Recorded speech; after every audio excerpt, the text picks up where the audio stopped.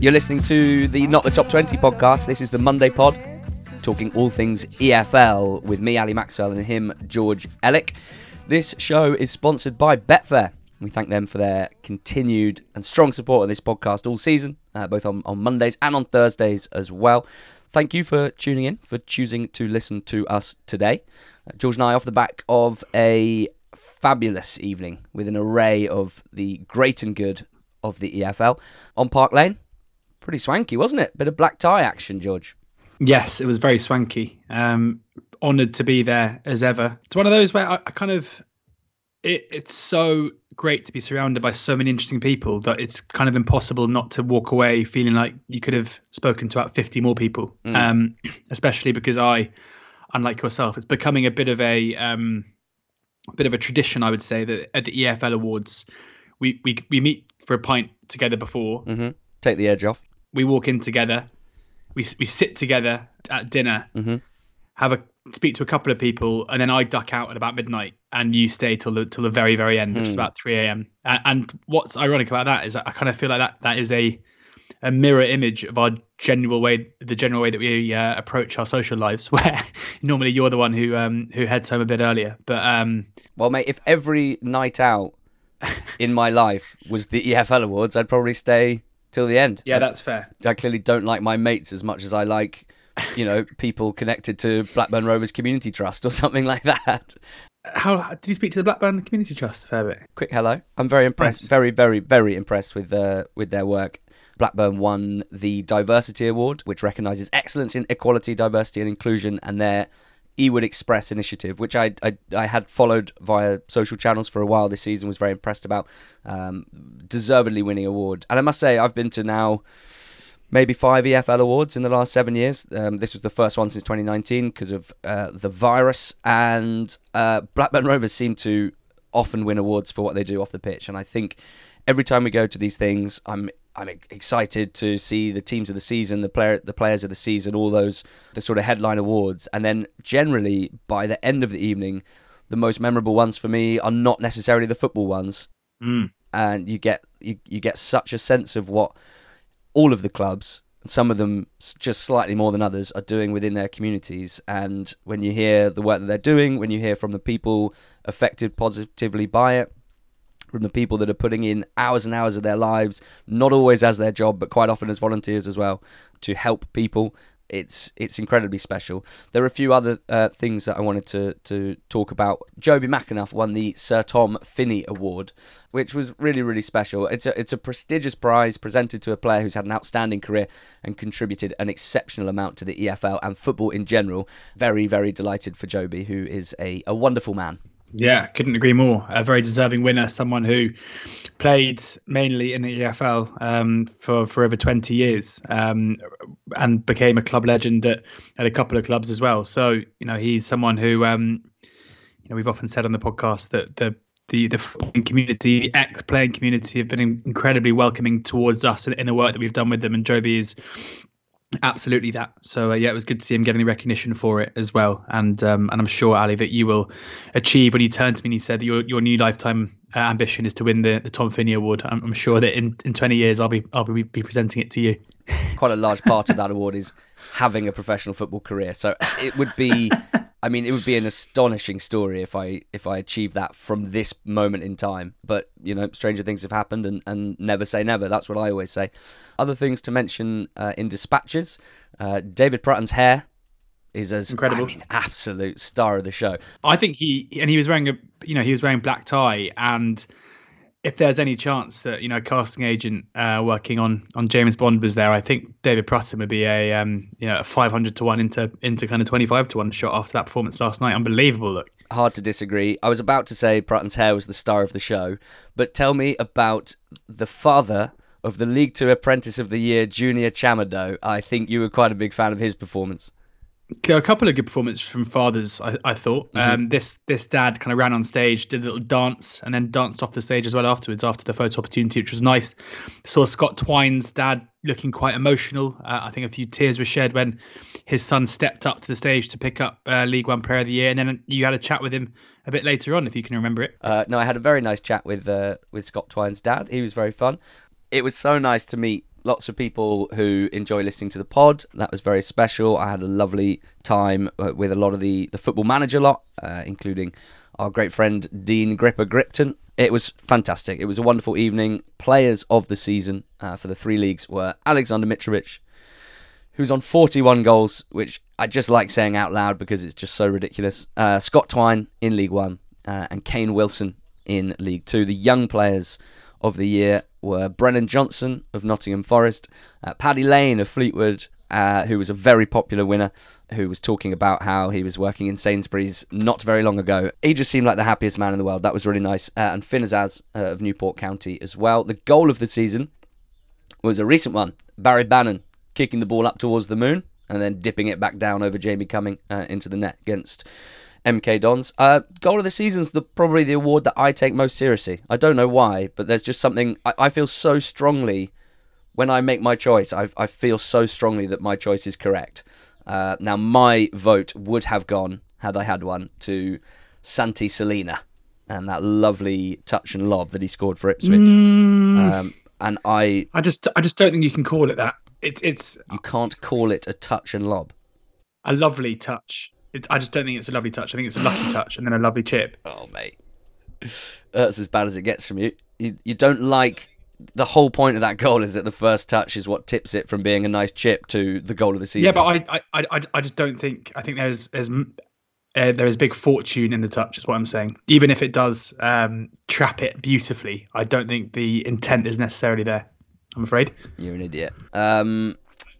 Apprentices. No. I like the apprentices getting a nod. It's not just about football, but it's about their schoolwork as well, and how they are around the club with their peers, helping out in the community. We had Ryan Howley of Coventry City winning that award for the champ, Deji Elarewe of Charlton Athletic, and the aforementioned Junior Chamado.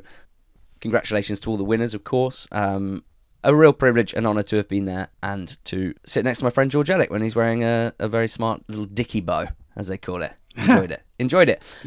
I noticed your white shirt had a nice pattern on it that I only noticed very late. It's yeah, one of those like, ooh, what's that? That's a bit funky, isn't it? Yeah, fruity. Forest Green Rovers manager Rob Edwards openly admitting on stage, "I'm very hungover today." Was a real highlight for mine. And of course, we're at the business end of the season, and there were games on Saturday, important games, important results. That's the meat and drink of this podcast. That's what we're going to get into now. Probably a little less, here's how the game played out, etc., than the normal Monday pods during the season, because it's not about that now. It's about what it means, and we would like to run you through that now. So in the Championship, George, where I must admit the football itself didn't seem that exciting. There were 5 draws of the 11 games that have taken place so far. There were 3 1-nillers. Most of the games that had goals in were sort of dead rubbery types. But we did have first v second. That's always a good place to start. Bournemouth 1, Fulham 1. The same scoreline as the first game between these two teams. 1 goal from leading goal scorer Mitro. 1 goal from second top scorer Dom Solanke. And a whole lot else to talk about. Yeah, I think any Bournemouth fan who hoped Fulham were gonna kind of phone it in here were pretty disappointed when they saw the team sheet, and I don't think it was a massive surprise. The undercurrent to this game was, of course, the Scott Parker narrative. I think it would be unsurprising if the likes of Alexander Mitrovic, Tom Kearney, Joe Bryan, all Tim Ream, guys who basically were cast aside by Parker in the Premier League last season. It wouldn't be a massive shock if they really wanted to win this. And it, of course, wouldn't be a massive shock at all if Scott Parker wanted to win it. Not just to help secure their own promotion, but also to try and peg back Fulham in what would have, it would have been very unlikely, but it would have kept the title race alive. I think at the moment, Fulham are now 500 on to win the Championship. It's a matter of time after this result. And it was a really drab first half. Nothing much really happened. As can often be the case, I think 2 teams with lots of quality kind of cancelling each other out and not necessarily looking to really throw caution to the wind. And then the second half was full of action and intrigue. Not necessarily the kind of quality action you'd expect from first v second, but just moments, significant moments where Alexander Mitrovic scored a header that I think to everybody watching looked like it had been saved by Mark Travers. Travers even gave it the big, which you see pretty rarely, the big kind of celebration off the back of the save. The header bouncing up off the turf and Travers clawing it back. To the naked eye, it didn't look like there was anything left to come from that chance. There was no appeals from any of the Fulham players. And suddenly you had the referee, what's his name, Scott, whatever his first name is, Gary Scott? John Seymour. Graham Scott is his name. Graham Scott is suddenly looked at his watch and it was a goal. And it was a goal. That is the thing that annoys me maybe the most about all this is when you have the goal line technology, and once it's become pretty clear that it hasn't, it wasn't a fault by any stretch, then I think the debate has to stop. And it was kind of bizarre to see Bournemouth players still protesting with the referee once it became clear that even though the naked eye didn't catch the fact that the ball had just edged millimetres over the line, it certainly had done that, and that's why it went off. So a fair goal, even coming in pretty weird circumstances. And then I talk about Scott Parker and the relationship he had with Fulham, but then an old Bournemouth player with a moment of madness, and I think a totally blatant penalty with Harry Wilson charging back in the 96th minute and just basically kicking the ball through Adam Smith's leg, basically, and taking the leg first and giving a penalty away that gives his old club in Bournemouth a really important point as they look to keep Nottingham Forest at bay. If they'd lost this game, Forest would have been just 4 points behind them with that all-important game coming up at the Vitality as well on penultimate day. So a point that kind of helps Bournemouth, I guess, and especially in the circumstances, will feel like a big point picked up. And for Fulham, some frustration. I thought they weren't able to hold on to their win and secure the title. But in the grand scheme of things, no harm done. It's the first time we've spoken about Fulham since their promotion was confirmed on Tuesday when they beat Preston North End. They beat them 3-0. It was pretty apt, I think. It was a barnstorming performance. They swept Preston aside, and it kind of represented their season as a whole, where they have stormed the barn on the way to promotion, I think it's fair to say, in the Championship. Favourites to win the division. Picked first in the 1-24s. The only thing I seem to remember about from pre-season, when we were weighing everything up and we were looking at Bournemouth, weren't we? And we were looking at West Brom, and the only question was, how good will Marco Silva be at managing this squad? And we both came down on the side of pretty good, pretty well suited in terms of style of play.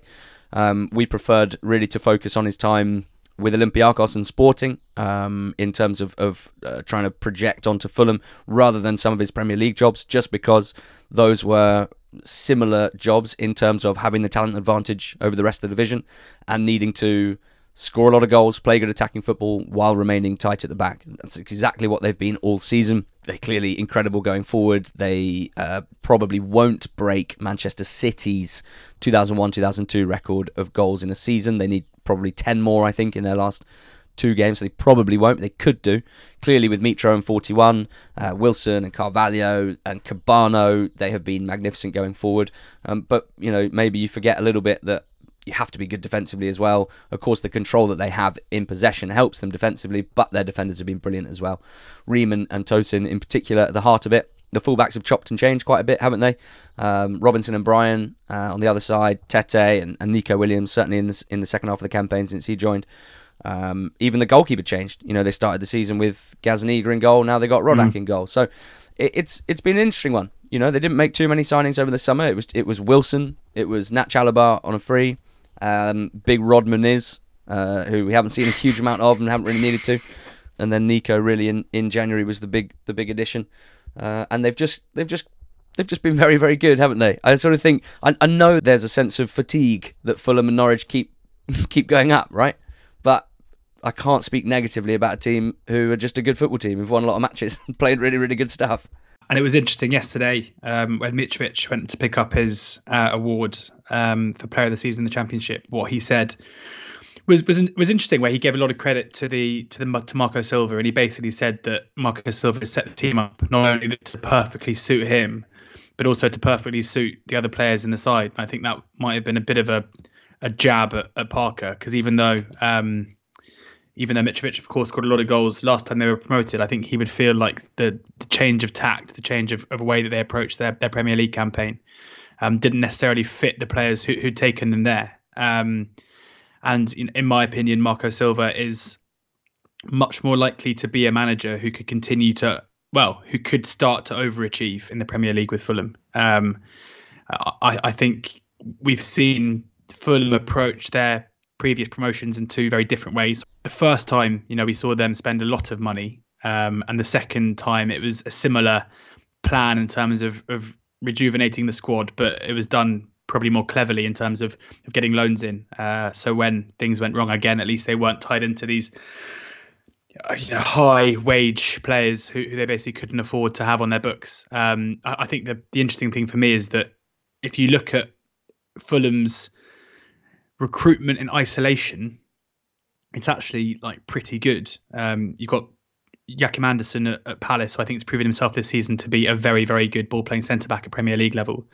You've got Anguissa, who we know he's an elite, European club level footballer. I think Jean Seri should be, especially kind of as the pace maybe gets a bit slower and a bit less frantic, the higher up the pyramid you go, is another one who's very talented. I don't think there's necessarily anything wrong with the people that they target or the way they target it. I think it's all been to do with strategy and the way that you play. And I think that Silva is a better manager than Parker and probably has a better understanding of what he wants next season, given his increased experience. It is important to point out, you mentioned the Olympiacos and the Sporting jobs. I think the job that he did at Hull and the job that he did at certainly Everton and even at Watford have all actually aged quite well. When you look at where he was perceived to have done a terrible job when Everton were in mid-table, and now they're probably going to be a team we're talking about next season. Even at Hull, a lot of naysayers were blaming the relegation on him, when actually their form under him when he took over halfway through the season was far better than relegation form. And again with Watford, until the Everton job came up, his record there was superb, and then things kind of unravelled as soon as it became clear he wanted to leave. So there will be people out there who listen to that and disagree with all of it. That's completely up to you. But in my mind, he's proven himself already to be, at the very worst, capable in the Premier League. And I think we'll still see a lot of players coming in. I think it's a big blow for Fulham that they're not going to get their due on Fabio Carvalho, who's going to go for a cut price because of the contract situation. But I still think we'll see investment. And I personally, if I was to make two guesses, I'm not going to say they're necessarily definitely going to stay up. But I think Mitrovic will have his best Premier League season by miles next season under Marco Silva. And I think they will be better than they have been in the last couple of tries. Okay, well, congrats to Fulham fans. We barely knew you, etc., etc. See you next time.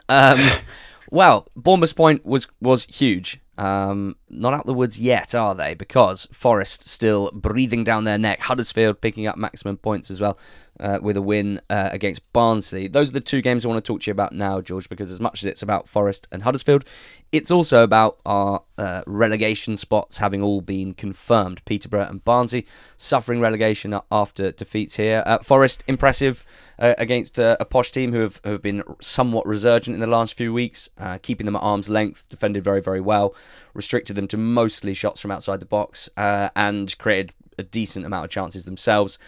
Sam Surridge it just sort of fell out of favour a little bit, didn't he? I think the narrative around Surridge was talented young striker who can put himself out about a bit and has had a penchant for big chances, for good movement in the box, and was a bit of an XG guy. And then over the last year or two, not necessarily down to poor performances, but I would suggest just poor situations. It's been a very, very strange season, hasn't it? He signed for Stoke back in August. 4-year contract, undisclosed fee. There were lots of rumours that it was very high. It probably wasn't as high as some people thought, but still eyebrows were raised. He was never massively trusted, and a Stoke City team that have been a bit hit and miss this season, and he was mostly missed than hit in reduced minutes, you have to say. And then Forest pick him up in January. It's quite an unusual situation. Forest pick him up, transfer fee reported to be around 2.5 mil, 2 mil, something like that. They also pick up Keenan Davis, who goes straight in. They've got Lewis Grabban already, who's a key man for them, and you sort of think, okay, well, did you need to spend £2 million on someone who, if we're honest, is probably a third choice striker at this point? Well, look who's laughing now. Graben's not quite back fit and ready. Keenan Davis is out for the season. He's out. He's now out. Is he out? Graben came off in the 89th minute. He's out for the foreseeable, at least a couple of weeks. There you go. So it's basically just Surridge and Brennan. If they didn't have Sam Surridge, you'd be a little concerned that they'd be lacking something inside the penalty box. So maybe it doesn't look quite so crazy after all. It was a nice cross, wasn't it, from Brennan? That assist making him the latest to join the double-double club. Double-figure goals, double-figure assists, and the young player of the season as well. Peterborough relegated, George. We've been quite positive about Posh in the last few weeks because they have improved under Grant McCann. Overall, it has been a very, very, very poor season from a team that we expected more from. Yeah. Like if it wasn't for the points deductions, they'd have gone weeks ago. They're miles off it. It's been a very disappointing. I think they'll feel having been such a constant threat to getting promoted. I think everyone will be very frustrated that they were unable to make a better fist of it. And it's kind of surprising, I guess, especially when you see that. But the Blackpool have obviously been fantastic this season, but also how Hull have managed to pick up so many more points than Peterborough in a period of real turbulence as well. Not only did you have McCann sacking, but you also had an ownership for the first half of the campaign who were still trying to sell the club, or at least were in the process of selling the club, and were incredibly unpopular with the fan base. And then a new manager coming in with no experience of the league, plenty of issues around injuries this season as well, and they've still managed to go very well clear of a Peterborough side who, even though they've had their own instability, they've kept very much on brand in terms of starting the season with Darren Ferguson managing them in the Championship for the second time, and ending with Grant McCann, who'll be managing them in League One for the second time next season. And not a very big churn of players either. So it's pretty disappointing for them. There has quite clearly and definitely been a massive improvement since McCann came in pretty much every single facet of the way that they're playing now. And I think not only is McCann a much better manager now than he was in his first spell, and unsurprisingly, he's learnt a lot, I think. And he's a manager who's got a team promoted out of League One fairly recently. But he's also someone who kind of gets the club and now has an understanding of the players. I was talking to an unnamed League One manager last night about the state of League One next season. And we kind of agreed that even though Peterborough should be pretty good, we're going to talk about Barnsley in a second, and obviously they've just parted ways with their manager. And then a Derby side who, let's hope that they are going to be competing at the top level. But I think right now most of their fans would take just consolidation and a bit of stability. It does feel like next season's League One isn't going to be quite as competitive as it was when we went into this season. And that will especially be the case if one of Sunderland or Sheffield Wednesday do go up through the playoffs. And it feels to me that's probably about a 50-50 chance at the moment. So I'd say Peterborough probably come down with the highest floor. It's very hard to see why they wouldn't be, given they always have been under the current regime, a very good League One side. But similarly, if they do get back up again, it kind of reminds me a bit of Fulham going up and down from the Premier League. They have to change something because they just weren't good enough. Spot on. Well, they weren't good enough on Saturday to get past an impressive Forest side, but they did give it a much better shot than Barnsley's performance on Friday night, live on Sky at Huddersfield. It was difficult to watch. If I felt let down, I can't imagine what the Barnsley fans were feeling and have felt all season, George. It's if we zoom out here, it's pretty insane that a team makes the playoffs and gets relegated 12 months later. It's pretty insane. Can you explain it to those who might need that explaining? I think you have to take what happened at Barnsley as a pretty rare kind of storm, basically, where you had a side whose natural level probably was in and around the relegation zone, who the season before their playoff campaign had a remarkable escape, having spent the season down there, who then started the next campaign down there again. And in Valerian Ismail brought in a manager whose style was not only completely different to anything we'd seen in a long time, but came with a massive sense of surprise. And that is, I think, what is crucial with what happened with Ismail at West Brom and what happened at Barnsley, is that going into this season, the amount of talk about Ishmael and Baggies, and if they had the right players for it, and there were articles in The Athletic talking about the different calls that they played and how the different long balls had different names that were being called out. Because it worked at Barnsley, it became such a thing that it was eminently predictable, and every single team going into that campaign knew exactly what they were going to be facing with West Brom. But that wasn't the case the season before, where there was no method or ability to plan for it. The players were clearly much better suited by it, and it almost felt like they'd found a way to kind of cheat the system and to make their performance levels elevated far beyond anyone else's. So I think there's one argument that it's just a reversion to the mean, basically, that little flash in a pan was just that. And as soon as Ishmael left, and I think even if Ishmael had stayed this season, I don't think there'd have been a top 6, top 7 team, because to an extent they'd have been found out. So I think that's basically what's happened here. I think Marcus Schopp was clearly the wrong appointment.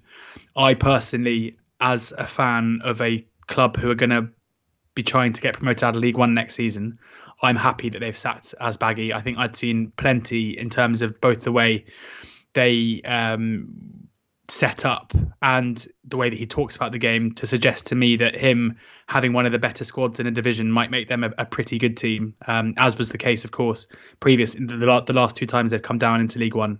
They've immediately been one of the best teams in the division. But having said that, the recruitment of managers has, until Schopp and Asbaghi, been very, very good. So it'll be interesting to see who they get in. As is often the case, I think the ownership and the fan base being kind of at loggerheads gives Barnsley a bit of an identity crisis. And except for Ishmael's appointment, but even before then, Barnsley fans pretty much to a man would like them to hire a respected British name who's been there and done it. And that is incredibly unlikely given what we've seen before. So unlike previously, on the back of two failed European appointments, it does feel like for Barnsley next season, if things don't start well, then it could unravel pretty quickly. I think the fans will be very, very on edge and will make their feelings known if they're not happy with how things get off. Well, of course, this ownership group own quite a few other clubs across Europe. One of them, Nancy in France, also suffered relegation on Friday night from Ligue 2. Now, the history, the size of the club is not a third-tier French side, shouldn't even really be in Ligue 2 and certainly shouldn't be floundering. It should be pointed out that they weren't doing very well over the years before this ownership group took charge, but it's not a great look for a group of people who, in the good times, have been very keen to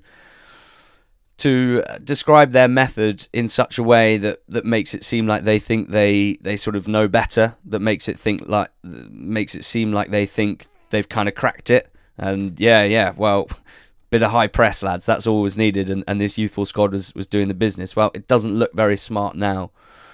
The obvious thing is to look at the squad that Marcus Schopp had available at the start of the season, and it's so easy to think this now with hindsight, but it had next to no creativity in it. He didn't replicate Ishmael's style of play well at all, but he didn't replace what helped them create chances under Ishmael with anything else.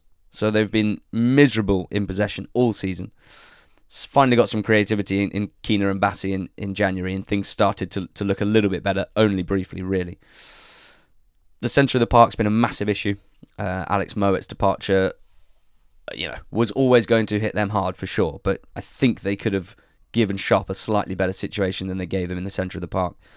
Morris and Woodrow's injuries this season have not helped them, of course. Same with Helix, currently out. Anderson missed a large chunk of the start of the season. It's not been easy on that front, but not enough players who were ready to perform, and probably a group of players that weren't put in a very good position to perform anyway, in terms of the balance of the squad. I don't think that Asbaghi, again, easy to say this with in hindsight, and I agree that I saw some signs, some flickers, some improvements, briefly. Just not someone who seems capable of rousing people. As a leader, he was not hugely didn't come across as hugely inspirational or motivating, and perhaps this was a situation that called for that. Anyway, as Baggy will not be Barnsley manager, we don't know who will be Barnsley manager in League One. Clearly, we think as of right now that Peterborough are in a much better shape heading down to League One. But we also know that by the first week of August or the last week of July when the season starts, everything could look very, very different. So commiserations to the fans of Posh and Barnsley. We go again next year, etc. Huddersfield, I just want to mention securing their playoff place. They still will think that if they could win both of their games and pray for a Bournemouth collapse, that they could go up automatically. Regardless, George, everyone thought they'd fall away. They're the team that haven't fallen away. They're the team that are not falling anywhere, who seem to have an answer for any type of opposition, any game plan, and seem to be able to win football matches, which is a pretty good skill to have at this stage of the season. And win them in different ways, I think, is what's so important. Sometime in this game that we're in, you've got to hold your hands up when you get something wrong. And I've got Huddersfield wrong from pretty much the first ball kick this season. I was very concerned for them going into the campaign about them surviving in the league. They started very well. I was pretty convinced they were going to fall away. They moved further up the division. A couple of months ago, I felt and said live on Quest that they were the team I thought were going to drop out of it. And they've kept the foot on the gas. And they're the team who are now able to basically take stock with a few games left to go and start preparing for the playoffs. It's incredibly impressive what they've done. And as I say, it feels like if you take 2 games from this recent run against quality opposition. So let's take the Middlesbrough game and take the Luton game against Luton, up against a side who don't really have much interest in having the ball, who look to be aggressive out of possession. Huddersfield were happy to play a pretty high line to control the game at times, to kind of force Luton to have to try and go over the top in order to try and score. And even when controlling the game from ahead, albeit with the help of Adebayo missing a penalty, they never kind of dropped in and looked to soak up pressure. Unlike in the Borough game, where after going ahead, they dropped in. They were very happy to let Borough have the ball in their half, very happy to let them knock it around, and were incredibly effective at springing them on the counter and getting in behind and creating chances. And that is the most impressive thing. I still find it even today. We discussed yesterday, we were talking about who should have won the Manager of the Year award in the Championship. And, Nathan Jones won it. You said that you thought Carlos Corberán maybe should have won it. There's obviously talk about Steve Cooper, whose job since taking over from Chris Hughton has been incredible. But I think we both agree that given the calibre of squad and the, what was expected from them pre-season between Forest and the other two, they would just probably pip him in that sense. And I found myself, when you said about Corberán, I was like, nah, I don't know how much credit I'm giving him, but I think it's just a massive disservice. I think because last season we saw them being fairly disappointing consistently, and even their fans. I remember their fans used to say that Corberán had no idea how to manage a lead. Well, I think they've now become one of the best teams in the country at managing a lead because they can do it in so many different ways. So, yeah, hands up. We got them spot on when they went up under David Wagner all those years ago. This time, not so much, but it could end in the same way. It is amazing how, do you remember, even though we had about a 10th of the listeners we have now, probably a 20th, we were riding that Huddersfield train with loads of Huddersfield fans at the time. We haven't heard from any this time around because we haven't been so nice about them, sadly. No. Well, I cannot wait to see them as part of a championship playoff quad. If that's what comes, they will very likely be in it with Luton Town, who drew with Blackpool.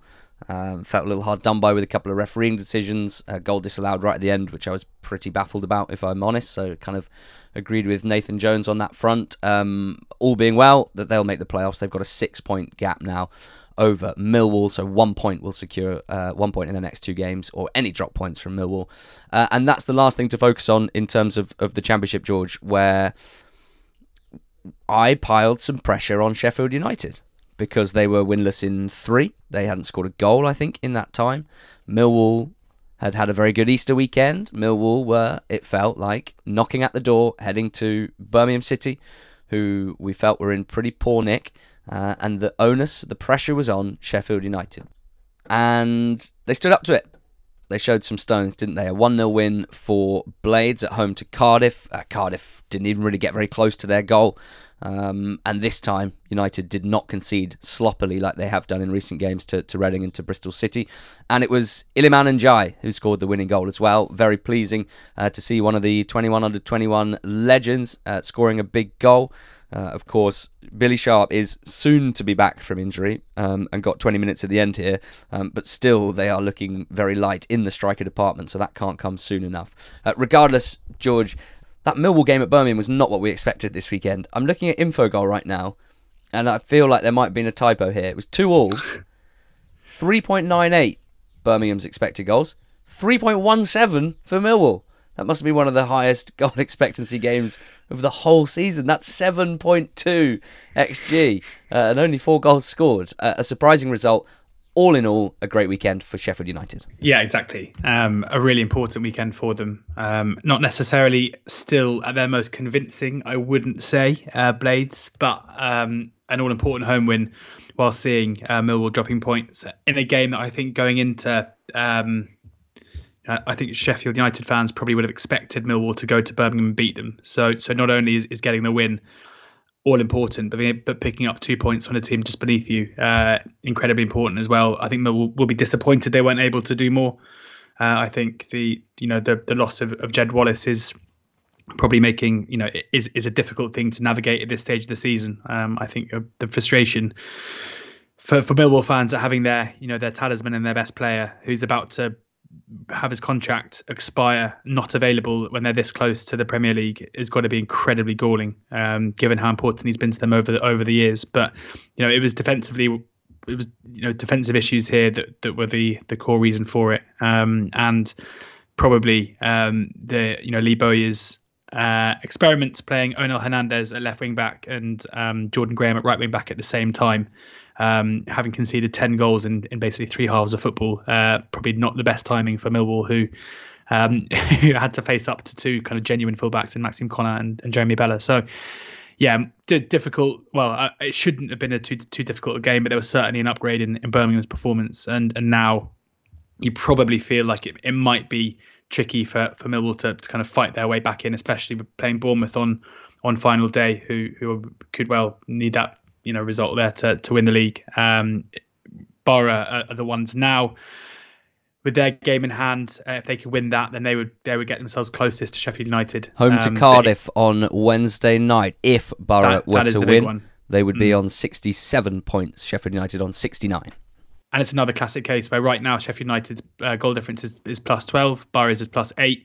You'd think if they're going to bridge that gap, a 5-point gap with a game in hand, then that might flip-flop, which would be significant as well. So it's not done, but it feels like last weekend, after such a topsy-turvy few weeks with the playoffs, last weekend could be and also I guess you have to say that Blackburn as well, if they win on tonight against Preston, then they come back into the reckoning. But it's very hard to see why they would suddenly win 3 games on the bounce, given what's been going on there for the last few weeks. And a shout out to Reading, whose survival was confirmed. A job very, very, very well done by Paul Ince and this group of players who, lest we forget, in the months before Paunovic left and Ince took charge, looked like one of the least functioning football teams I can remember covering at the level. Had a penchant for leaking goals and not one for scoring them. And Paul Ince has done a fantastic job. When he came in, we had no idea really what to expect. He had not managed for a decade. The reports from those who had supported teams that he'd managed previously was not overwhelmingly strong. It seemed a very strange appointment, quite frankly, given the lack of recent experience. And yet, and as I say this, I realise there's an interesting parallel to be drawn here, and maybe it's a bit of a false equivalence, and you'll probably tell me off if so. But I talked about Boyer Asbaghi joining Barnsley. They're another very low-functioning team, and has a very different profile to Paul Ince. I think it's fair to say almost the opposite end of the spectrum. Asbaghi, a coach, not seemingly much of a motivator, and did not get his team to win enough football matches. Paul Ince, not known as a tactician, came in, said he wanted to get rid of the tippy-tappy stuff. He's gone for the motivation technique, and you have to say it's paid off in spades for Reading, and it raises some interesting questions about whether he might be leading them into next season as well. I mean, that is The interesting part to me is how do you evaluate Reading next season if Paul Ince has done enough to get himself the job? Because often the way, and I'm sure we're guilty of this as well, you can categorize managers in a way that I don't think is right. I think with players, players have a level of performance, and I think often you can get players who, they're good League One players, they play in the Championship, and they're not good enough, and unless they improve, they aren't good enough to play at that level. Quite often, the narrative and talk about managers, narrative and talk. I mean, I can't even speak, but the narrative around managers can often be the same, where people will say, "Is he good enough to manage in the Championship?" And actually, unlike playing football, management ability isn't as quantifiable, in my opinion. You will have managers who will be, you look at Nathan Jones as an example, where I'm pretty sure after the Stoke job, 100% of Stoke fans would have told you he is not good enough to be a Championship manager, and that is clearly not the case. That's, for whatever reason, didn't work at Stoke, whatever. But management ability isn't an inherent value, isn't quantifiable in the same way as players. So therefore, when you've got a manager in Paul Ince who has failed lower down the food chain, who would never have been perceived, and I myself would never have said he was good enough to be a Championship manager. For whatever reason, maybe the job at Reading, maybe the club itself, maybe the fan base, or whatever it is, maybe this is just a club that will work for him. Or feasibly, is it just a talented squad of players, a talented group of players being able to improve their performance level just an iota in order to escape a pretty perilous position? It's impossible to say. Normally, I feel like you can track manager arcs a lot. I was talking about this yesterday at the EFL Awards with regards to Paul Tisdale with David Stowell, the Sky Sports commentator. It's talking about how with Tisdale, he's kind of such an outlier where normally you can track a manager's success and it kind of gets to a level of maybe plateaus. Whereas with Tisdale, it's such a meteoric rise and then a complete collapse of what looks set to be a pretty positive management career. With Ince, it's almost the opposite.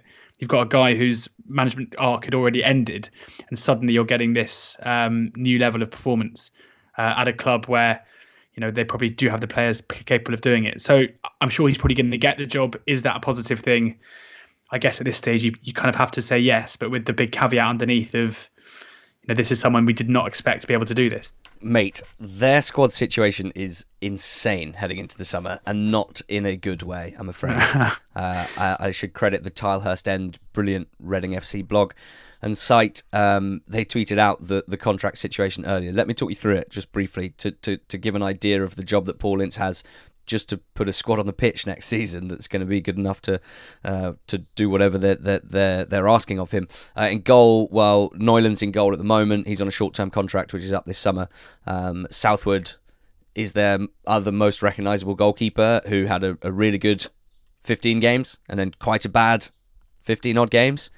And as far as I can tell from Reading Twitter, his stock dropped so much that it's very hard for me to imagine he starts in goal for Reading next season, because he's just been sort of moved aside. Not a single senior fullback contracted for next season. So Roman's on loan. Yeardom is out of contract, and I'm sure we'll get a good deal somewhere. He's a good player.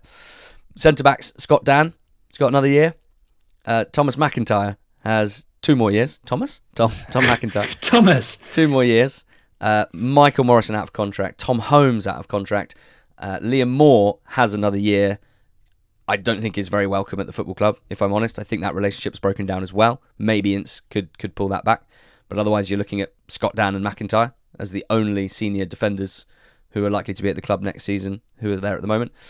Midfielders, depends if you consider Dejan Tetek to be a senior player. I guess he is just about. He is on the cusp of graduating and getting more minutes, and has done this season. But Josh Laurent, Andy Rinomota, out of contract. Deli Bashiru, Drinkwater, on loan, heading back to their parent clubs. Not a lot in the centre of the park. In front of that, of the 10 names on the list of attacking midfielders and wingers, there is 1 player contracted next season, and that is Ovi Ajaria, who has only really played in the last few weeks. And you wonder whether they realised, God, we actually probably need to keep Ovi quite sweet. He's one of our only players we've got next season. Swift out of contract, Hoylett out of contract, Ince on loan. Ince will probably come back, won't he? Surely. Halilhovic out of contract, Aziz out of contract, and then a load of kids. And then up top, you've got Joao, Puskas and Mete, who are all contracted to next season. Joao, you'd think there might be people sniffing around because he's a proven goal scorer at this point. And Puskas is out on loan in Serie B.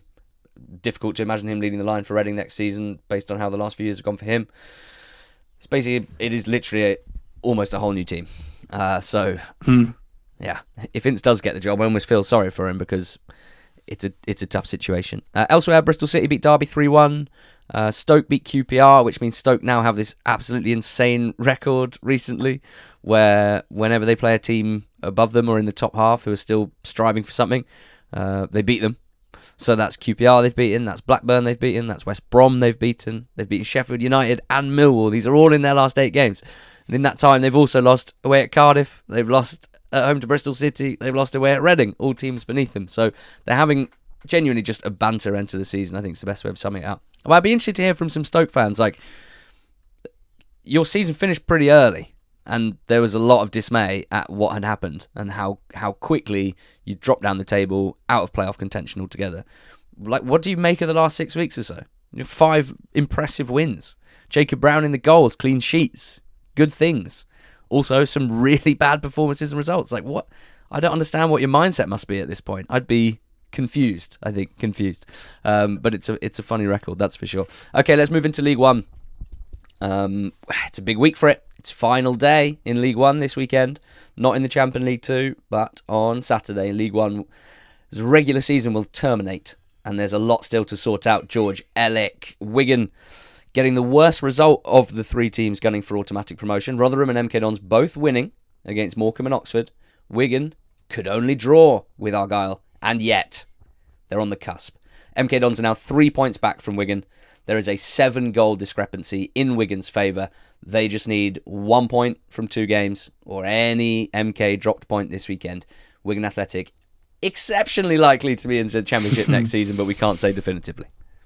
Yeah, it's not done yet, but it was an incredibly important goal. Having gone 1-0 behind against Argyle, it would have made it very, very difficult for them it would have put them in a far more uncomfortable position to pick up that point and just ease themselves away from MK Dons, because whilst they do have title aspirations, certainly getting promoted is the key aim here. And it was a Jack Watmore goal with 15 minutes to go that got them there in what was a really good performance from them. Plymouth Argyle are still, even if they do fall out of the playoff places, they're still a very good side, and they're playing well. We saw them have the better of one of the informed teams in the division in Sunderland on on Easter Monday. They're winless in 4, but they make it very difficult, and Wigan were the better side. The Argyle goal through Jeffcoat wasn't necessarily deserved, but it took some serious character from Wigan to get back into it and get that one important equaliser. And for MK and for Rotherham, they did their part. Rotherham especially were very impressive, having gone 1-0 down against Oxford at home. They then were by far the better side and could have won it more comfortably than they did, essentially. And MK Dons bouncing back themselves from a difficult midweek defeat to Oxford, with Harry Darling scoring one of the most one of the best goals and most remarkable goals I think we've seen in League One this season, basically running the whole pitch, and then slotting into the bottom right whilst falling over. It was big results for all of them. The one thing, and we spoke about this a few times with people last night, is it's got that feeling now where it's been such a long battle between these 3 for automatic promotion. And, even though I think some Sheffield Wednesday fans thought that maybe if they could get a win against Wickham on Saturday and other results went their way, they could crash the top 2. But it's been these 3 for so long now.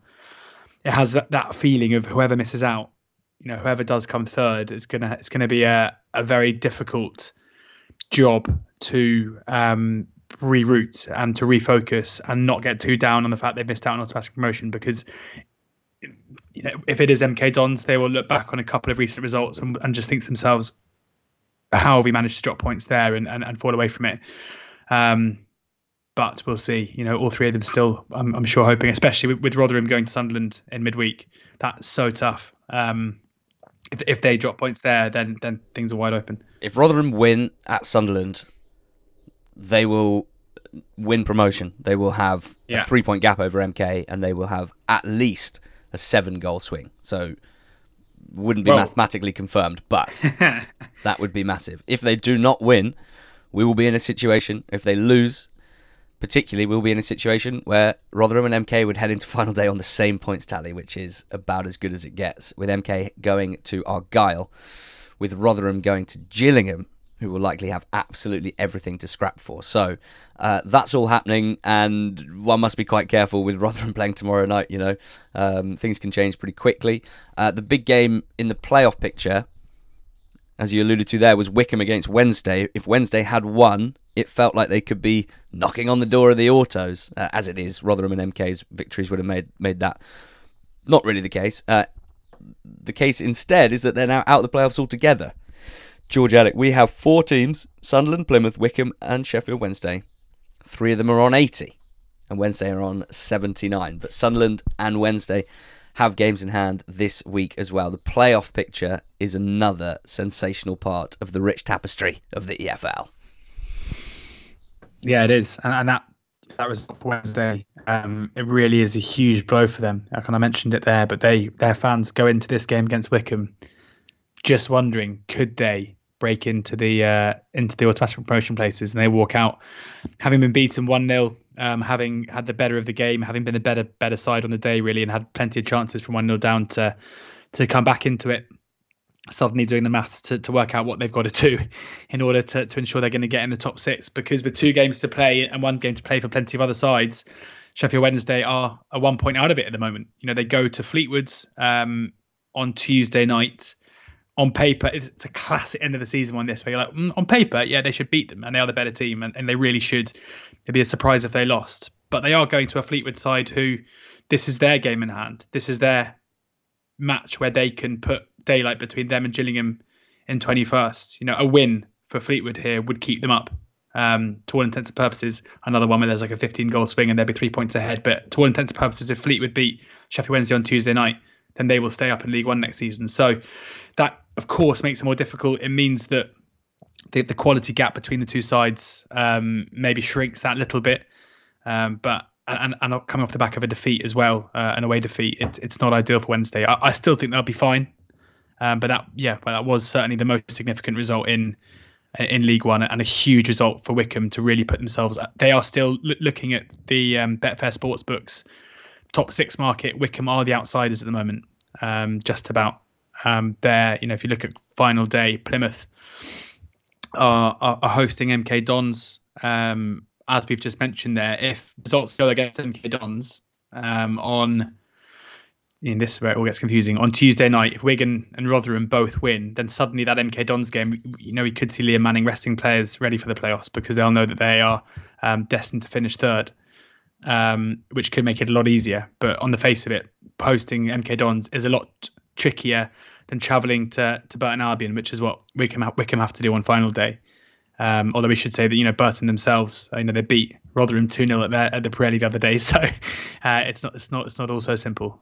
Still, only 1 or 2 games left to go, and it's still very much up in the air between who's going to get into top 6. Apart from my lot, Oxford, who definitely won't. It's not simple, but it is exciting. I'm in at Quest on Saturday. I cannot wait to be part of the coverage of League One's final day, and whatever happens, one of Sunderland, Argyle, Wycombe and Wednesday will not make the playoffs. The other 3 will do. Sunderland smashed Cambridge. They were helped by a very early red card, which I thought might have been a little harsh. Rossi Stewart pulling 2 goals out of nowhere to go back to the top of the League One top goal scorers charts. That's another real wrinkle to this weekend. What a division this is. At the bottom of it, George, Fleetwood-Wimbledon was the standout fixture. It ended 1-1, and this was Wimbledon distilled, really. 26 now without a win.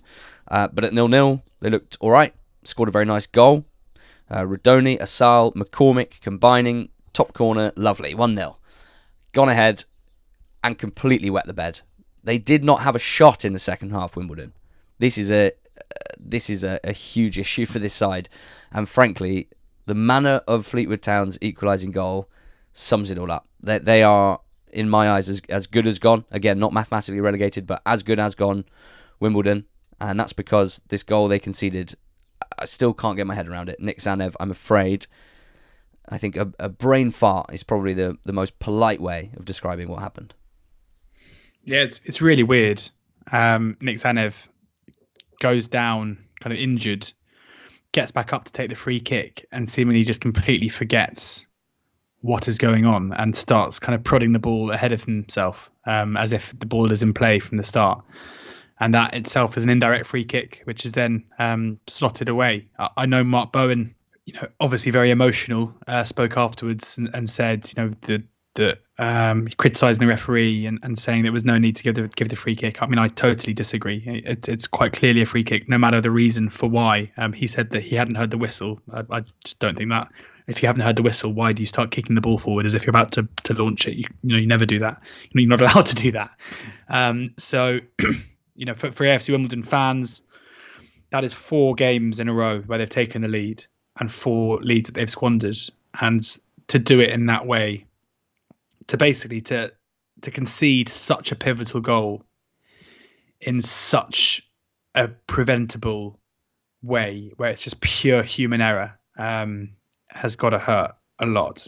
Because if that game stays 1-0, then things are looking very different. Big point though for Fleetwood. Big goal that one was. They have the aforementioned game on Tuesday against Sheffield Wednesday. Tough fixture. That's their game in hand over Gillingham. Fleetwood are currently the right side of the dotted line. And Gills, who lost to Portsmouth, whose Neil Harris renaissance has certainly taken a bit of a hit, who are not picking up points recently, just 3 points from their last 5 games. Fleetwood and Gills are both on 40. Fleetwood have the game in hand against Sheffield Wednesday.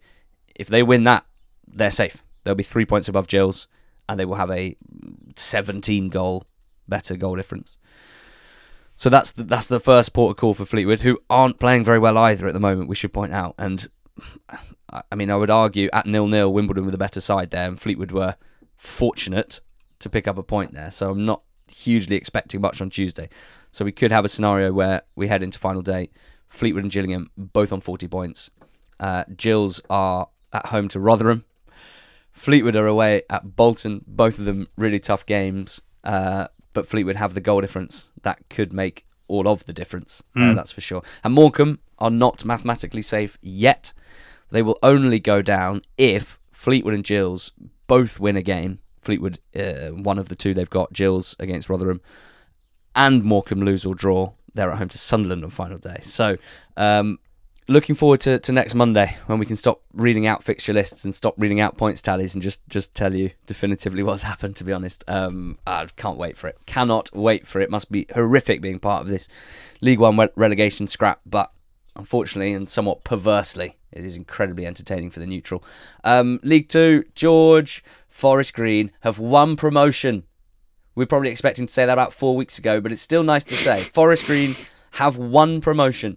They will be a League One club next season. Rob Edwards openly admitting that he was hungover at the EFL Awards as he won Manager of the Season in League 2. Not too many complaints about that. There's a lot to unpack when it comes to Forest Green and why this season they got it right and why in previous seasons maybe they didn't. I think we should take that opportunity to do so.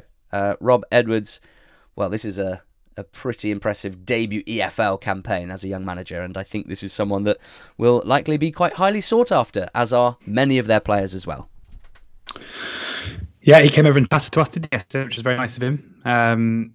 Very happy for them to have secured this. I think it's a classic. It's like Fulham. If we're honest, Forest Green have been promoted since about January time. It's just been a waiting game for them to secure it. Although the reaction of the players at full time against Bristol Rovers showed the relief, I think, to actually get over the line and to do so. And it's been an incredible season for them. There has been a bit of a drop off maybe in terms of performances, although it must be said they were much better at a Bristol Rovers side, who I think have proven themselves to be one of the best teams in the division at the moment. They had their chances, Forest Green, and I think if Forest Green continue to put in performances like that from now to the end of the season, they should wrap up the title ahead of the very informed Exeter, who are currently kind of chasing up behind them. But it's been an amazing season for them. I think we've spoken about it so many times. When you look at the elevated performance levels of the likes of Matty Stevens, of of Kane Wilson, two guys who were nominated for the League Two Player of the Season, Wilson winning it, to go along with the obvious qualities and the known qualities of Adams, of Matt, Cadden, Moore Taylor. There are so many. It's such a good squad, and it was a good squad last season that should have done better. And we consistently see good League Two sides going into League One. Their normally baseline is mid-table, and I think if Rob Edwards stays at the club, they're going to lose players because of contract issues. Ebu Adams is out of contract. Kane Wilson's out of contract. Wilson and Adams will be playing in the Championship next season. Yeah, exactly. I think they're going to get something through the tribunal for Wilson, whereas Adams will just be leaving on a free. But their recruitment is so good and has been so good that you can be pretty confident that they will bring in quality. I think Edwards is Rob Edwards has to be the key. I think if he's there next season, even just to start the season, if he helps to, he is a very attractive manager to play for. If you're looking at loans, I think a lot of clubs in the Championship and the Premier League would be very happy to send players to Forest Green to further their development, which is so important. I think a lot of players in League Two and League One would love to go and play at the club at the moment as well. So yeah, I think if it's hard to say now, we have no idea what state that club's going to be in come mid-July, when things start happening again. But it seems, when you look at what Cambridge have done this season, when you look at what Cheltenham have done, Bolton, I don't see why Forest Green won't be a team who can do more than just consolidate in League One.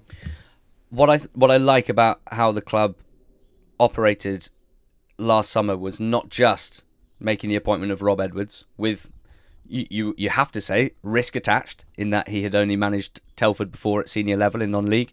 The more you hear about Edwards and his assistant Richie Kyle and their reputation within the game in terms of talented young coaches, youth development, and what they had done beforehand, the less of a risk it sounds to appoint this duo to take things forward. So it was a very, very impressive piece of managerial recruitment.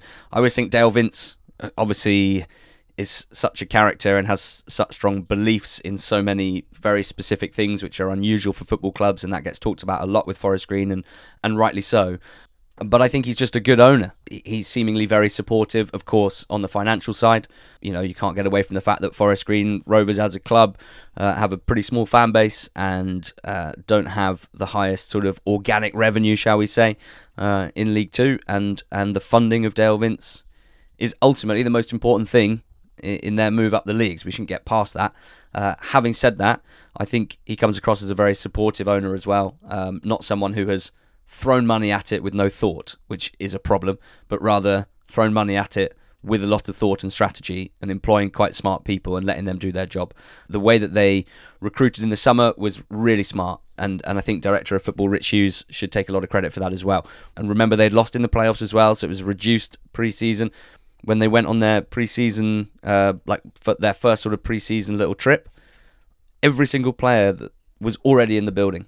No one left from that point. They didn't sell anyone from mid-July onwards, and they'd already brought in the players that they brought in, the likes of Regan Hendry, etc.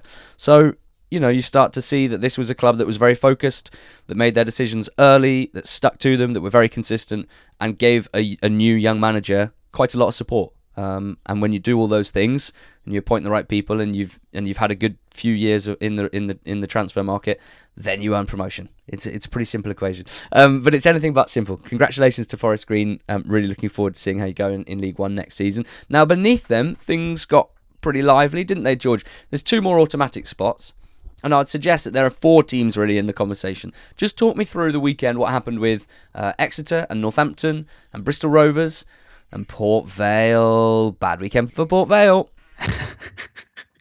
Yeah, good weekend for Exeter. They aren't up yet, but they are 5 points clear of Port Vale in 4th, and they've got a game in hand, and it's a matter of time. So I think we can fairly safely say, I mean, it's not done yet, of course, and any team is capable of losing 3 games on the bounce, but Exeter are... As I said on the betting show on Thursday, they have shown no indication of having the bottle job gene, so it would be very surprising if they chucked it in now. Exactly, and they're even before we talk about bottling, they're just very good at football, and therefore should be okay.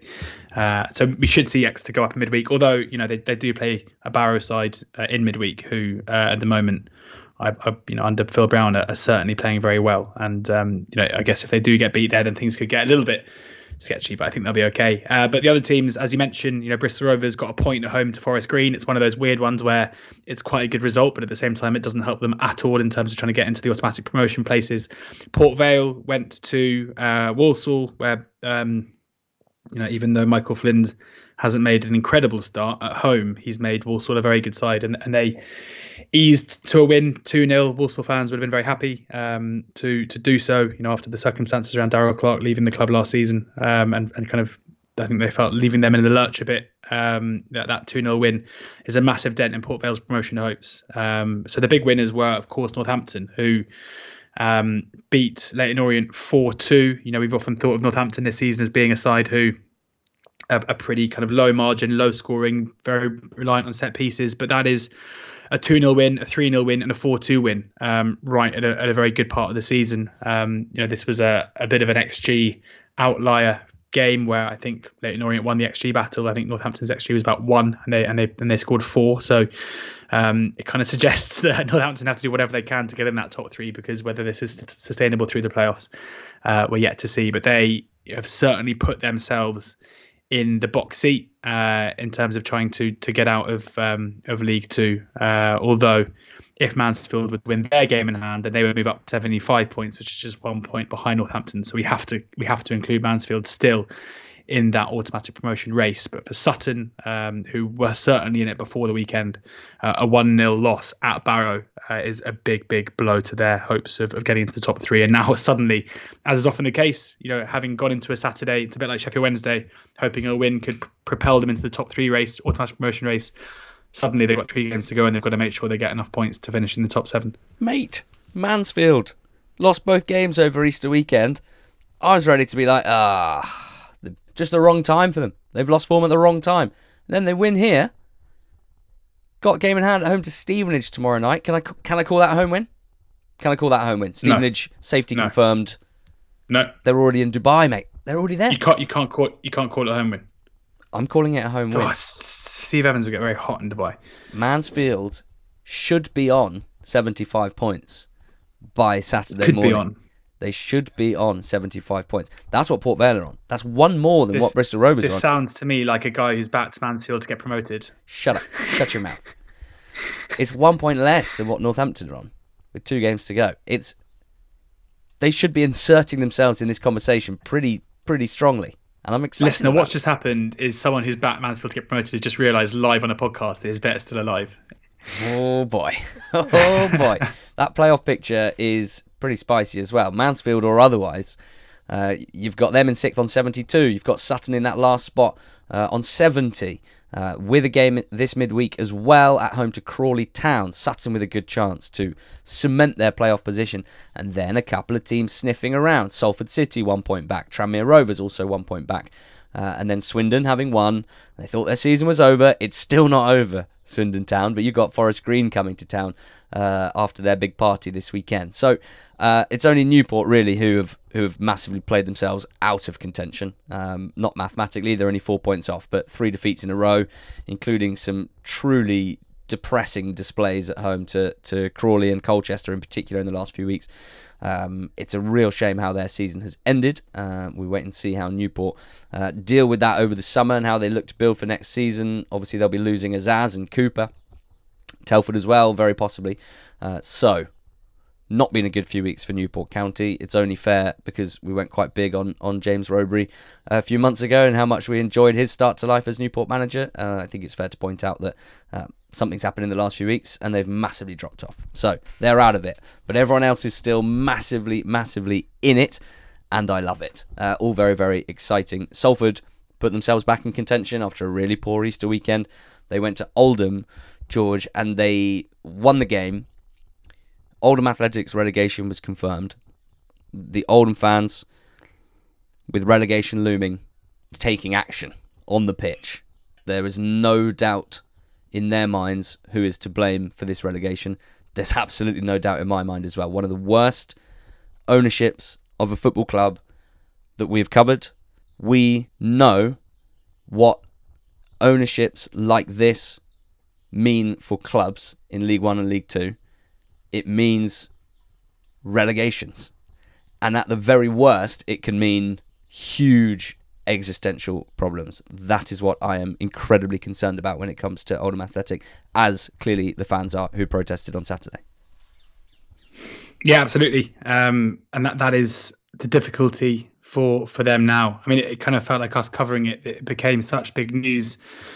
There was so much talk about the Oldham mess, and then John Sheridan was brought in, and Oldham fans were delighted briefly, and the results changed. But maybe we dropped the ball a bit by not talking about it more, because that moment of brief positivity was pretty quickly offset, wasn't it? And as a club now, it's very hard, especially when you've got a very stubborn owner who, people often talk about football owners being custodians of football clubs. And when you have all of the fan base united in wanting action and change, and you stubbornly refuse, you are not being a custodian of a club. You are treating it like your own personal property, and treating the fans who pay the bills and pay to come and watch the team, and who will be there long after you've departed, treating them like customers, or, I mean, at the very worst, even worse than that, kind of visitors, tourists, rather than the actual lifeblood of the club. It's miserable to watch. And all we can say, I guess, is that hopefully this relegation or whatever will end a vanity project, and we'll see the owner decide to sell because he doesn't want to own a club in the National League. And if that does happen, especially because we've spoken about it so much, the National League is incredibly competitive now. If you are the 23rd best team in the in League Two, I think that used to translate 10-15 years ago to being one of the best teams in what was then the conference. Now you're going into a league with 8, 9, 10, 11 teams that are better than you, that are better funded than you, better run than you, and that makes bouncing back in the same way that Luton did, that Oxford did, Bristol Rovers did. It makes it very difficult to do that. So it's hard to say anything positive about the situation at Oldham. All credit to their fans for taking a stand, for doing so in a peaceful manner, for displaying their message very clearly. And there's something pretty poignant about the fact that Oldham's relegation was played out in front of an empty stadium, because it feels like a bit of a shell of a club with the owner in charge. It is a club that has never played beneath the fourth tier of English football in its 116-year history. And the fact that they will do that next season, and who knows for how long beyond that, is down to the failings of one man, ultimately, of Abdallah Lemsagam. It just makes me so unbelievably angry. I've seen on BBC Sport this morning the Oldham Athletic Supporters Foundation. They're trying to take action as well. It's not easy to do this, but they are going to give it their best go. They want to take over the club. They want to try and wrestle back control. They're trying to get the town's community to support them. They only own a 3% share at the moment, the Supporters Trust. So it'll take a lot. But Matt Dean, their representative, we have to take responsibility for it as fans. We own 3% of the football club already, but we want to increase that. We have to fundraise, contact the businesses and the people of Oldham and say, it's important. If you're invested in Oldham, invest in Oldham Athletic. That's what we're going to try to achieve as a supporters trust. And we won't be covering Oldham Athletic next season, but we are very concerned about them, and we send certainly Matt Dean and that supporters trust our best wishes, our full support as well. So that's the end of the League Two segment. Their defeat, Oldham's defeat and their relegation is good news for Barrow and for Stevenage, who at different points over the last few months were feeling pretty nervous, I think it's fair to say, about their potential relegation. Both of those teams will be playing in League Two next season. Both of those teams need to do a lot better than they did this time out, that's for sure. Be interesting to know if Steve Evans will be Stevenage manager. Be interesting to know if Phil Brown will be Barrow manager. We'll wait and see on that front. That's the end of this pod. If you'd told me, as I unlocked my front door at the 9th time of asking at 4 a.m, that you and I would talk about EFL football for an hour and a half, I'd have said, yeah, cool, what time do we start? I can't wait. You said, yeah, cool, we're contractually obliged. Not sure it's been my best performance, but I think you've been incredible. I think you've been magnificent. Thank you guys for listening to this pod throughout the season, today, and hopefully forevermore. Next Monday is going to be a cracker. No 4 a.m. bedtimes on Sunday night, that's for sure. We've got League One final day. Speak for yourself. It's a bank holiday. It's a bank holiday. Could well be a 4 a.m. bed. So Sunday night's basically a Saturday night. I would like to formally retract what I said about Sunday bedtimes. All bets are off. We'll be back again on Thursday for a betting show ahead of the weekend. We'll be back again on Monday, guys. Thank you so much for sticking with us. Thank you for all of your support. We have many pinch me moments in our lives. We're so lucky to do what we do, love what we do, and moments like last night, sitting there at the EFL Awards, seeing all the people that we talk about all the time, and lots of people that we don't talk about enough, like the aforementioned community trusts and all those who sail within them, was a real pinch me moment. And it continues to be down to you guys and your support, because without it we would be doing none of it. So thank you to Betfair, our sponsors. We'll talk again on Monday, and go well.